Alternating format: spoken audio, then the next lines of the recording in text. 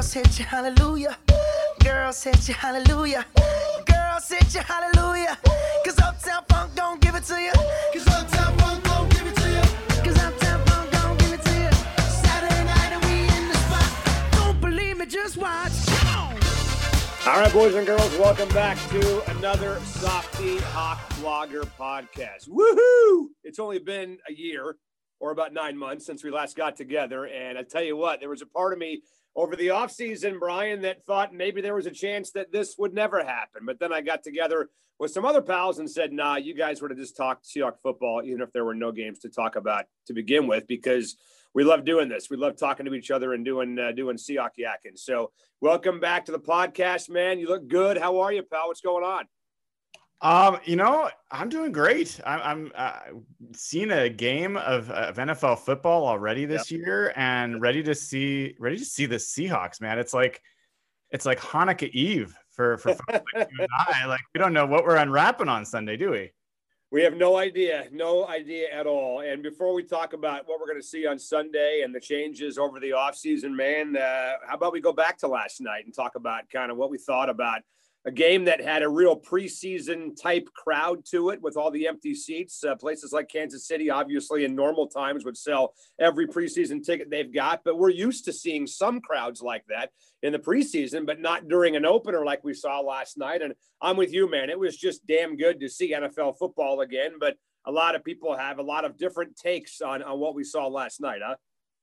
Yeah, I mean, yeah, there's a lot of stuff. We'll steer clear of the stuff prior to the game, because I think there's plenty of people talking about that. I think during the game, I thought it looked like a typical week 1 game for the most part. Yep. Like there wasn't a lot that stood out to me. I gripe a little bit about the fact that they have 17,000 fans and we're going to have none in our home games for a while, maybe the whole season. But, for the most part, it looked like a good football game.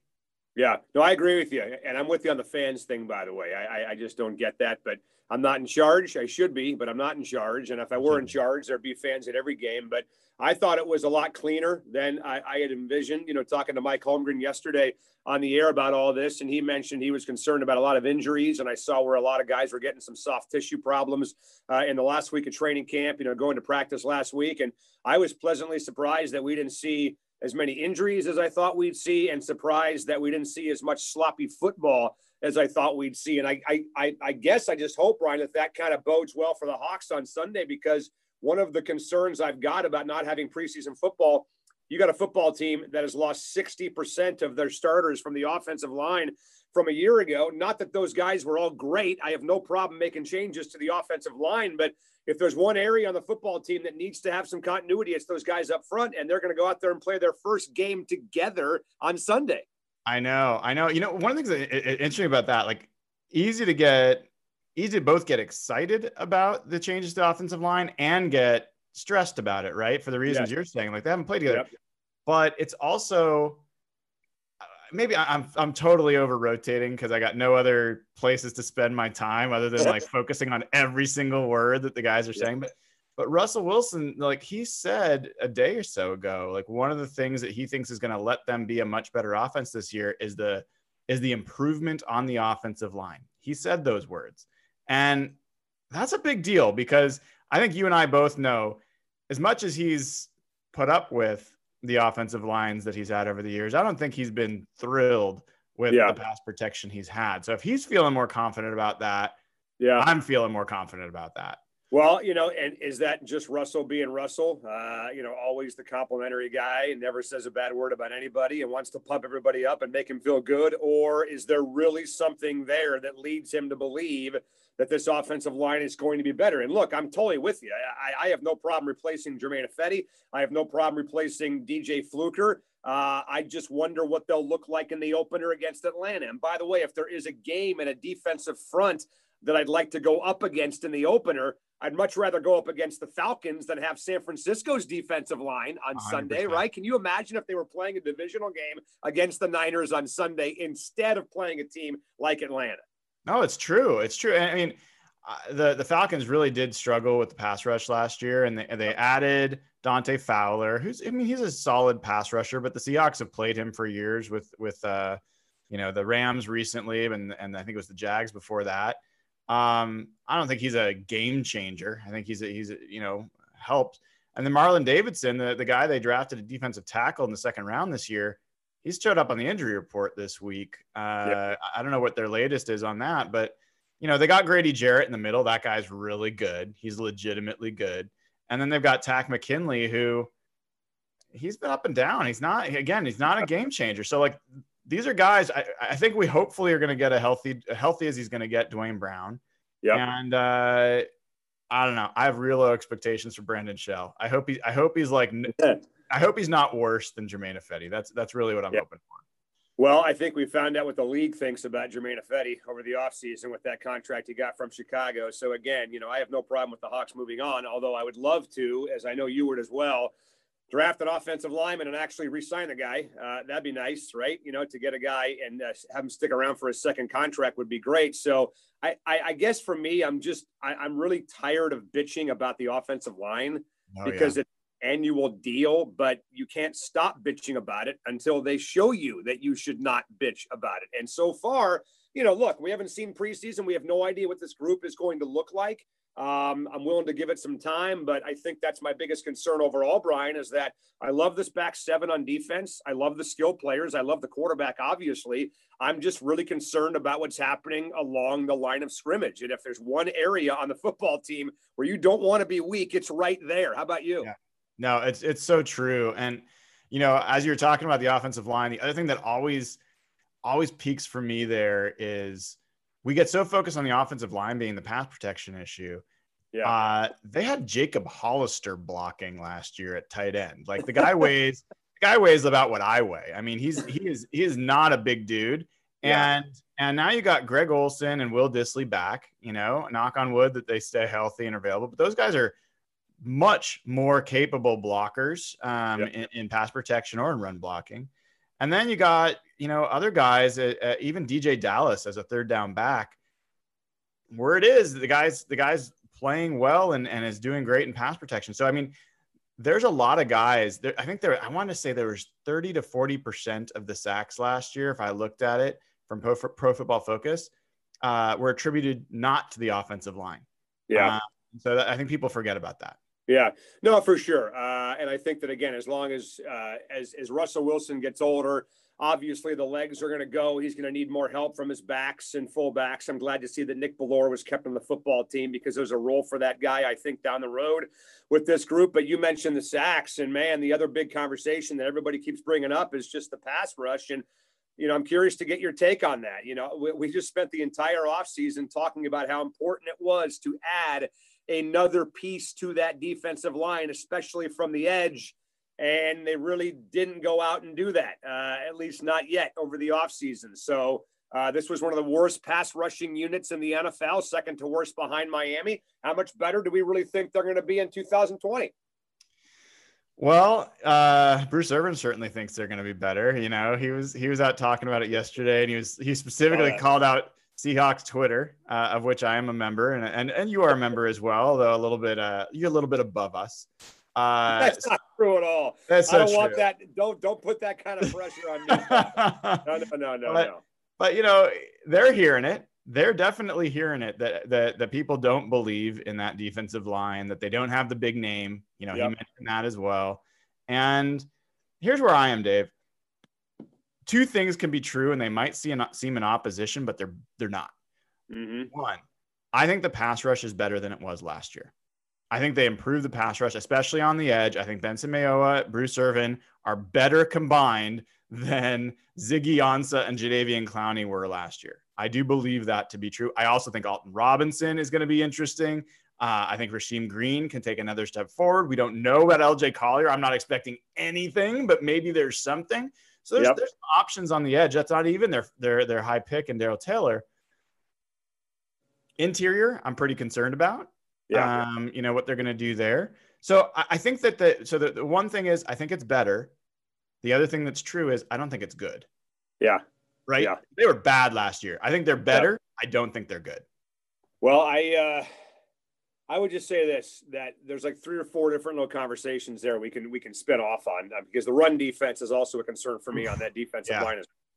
But your point about how, okay, they've improved, right? Well, when you're second to worst in the NFL, you better damn well improve. If you don't improve in that category from being second to worst in the NFL, and only the Dolphins had a worse pass rush than the Seahawks did a year ago, then, I mean, you're just not paying attention if you're John Schneider and Pete Carroll and that group doesn't improve. So I'm with you.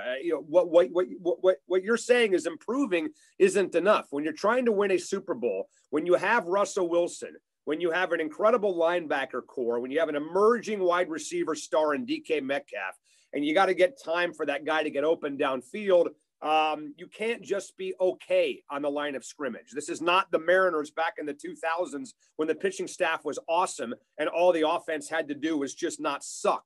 That's not what you have here. You have a championship caliber window. So that's my point exactly, man. And I think they've got a Super Bowl caliber team in a lot of areas around them.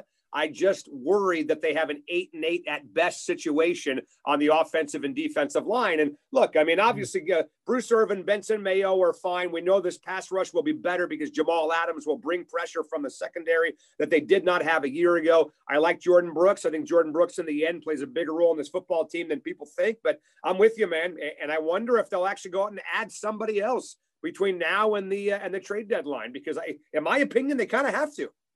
Yeah. I hear you. I'm a little bit more bullish on the offensive line than it sounds like maybe you are, but I'm also, I've been burned so many times. I should be less bullish. Bowie and Bailey. Remember Bowie and Bailey? Oh my gosh. Yeah. Like here's what I'd say, Dave. Like I've been mainly in the same headspace you are. Yeah. But I look at it and I say, could they be taking the Patriots route? Could they be taking the Patriots route to building a team that's good enough to win the Super Bowl? And what by that, I mean, Patriots have been a pretty poor pass rush team. Even 2 years ago, they were second to last in the NFL. And that's when they won the Super Bowl. But how'd they do it? They had a shutdown secondary, great safeties, great corners. And when it came time, they were able to create some pressure and scheme some pressure. Is that completely out of the realm of possibility for this team? No, I think it can. Yeah. And you know what's funny about that? What you're talking about is coaching. What you're talking about is a scheme. And I look at last night, for example, Steve Spagnuolo of the Chiefs absolutely totally shut down Deshaun Watson in that offense. Now, some of that may have been Bill O'Brien's idiocy as the play caller for the Texans, by the way. But I think when you can make something out of nothing, when you can really take B-level players and turn them into players that give you A- performances, that's where coaching plays a role. And frankly, I was a little bit disappointed in the coaching last year on this defense. I thought they should have gotten more from that group. To be as poor as they were getting after the passer a year ago, I didn't think that the personnel said that they were the worst pass rushing team or the second worst pass rushing team in the NFL. So I've got some concerns about Ken Norton. Look, I mean, I love the guy. I think he's a fantastic individual. I think he's a great guy. But has Ken Norton really proven anywhere with anybody that he is a elite level play caller on defense? He hasn't done that yet. So I go back to last year when they got that big third down, Brian, against Green Bay. And they're dropping Jadeveon Clowney back into pass coverage. What are you doing? This is exactly the moment this is why you traded for this guy, for this exact moment to go after a guy like Aaron Rodgers, and you're dropping your best pass rusher back into coverage. So it's that kind of stuff. It's those kind of decisions that got him going elsewhere too. Like he didn't feel like he was going to be utilized the best way. But I'm with you on Ken Norton. But I gotta ask, I mean, who do you think that, like, if they had the best coaching job ever, who on that team do you think would have been a better pass rusher other than Clowney? Let's say he could have been definitely more than he was. Who else do you feel like was underperformed? Yeah, I just think coaching guys up, young guys, right? The rookies. What happened to LJ Collier a year ago? I look at LJ Collier and I see a run stuffing defensive end, but I guarantee you this: the Seahawks did not think of him like that on draft day.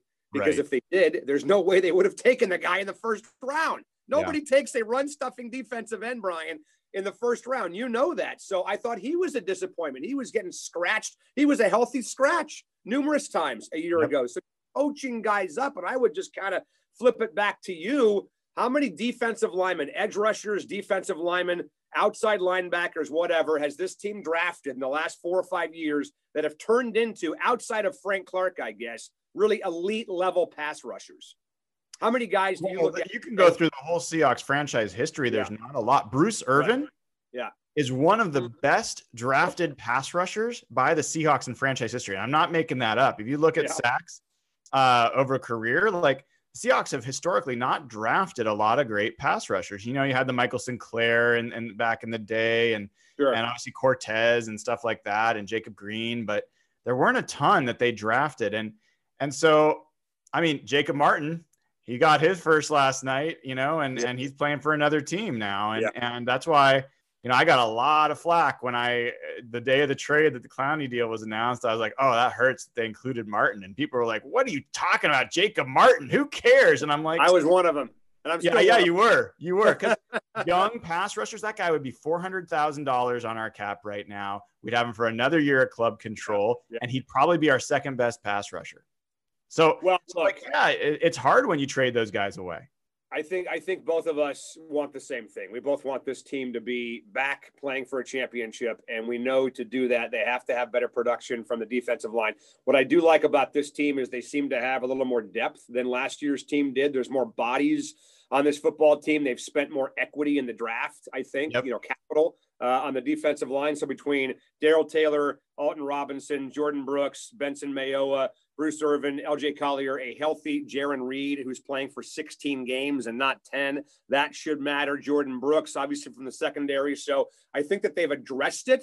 They've addressed the defense. We'll see if they've made the right moves. All right. Last thing I want to ask you before we wrap here is, we aren't really getting to see the team prior to the game, right? We don't really get to see them. You might have gotten to see a little bit more than the rest of us, but I saw 2 practices. Assume that take Russell Wilson, DK Metcalf and Jamal Adams off the list. Yep.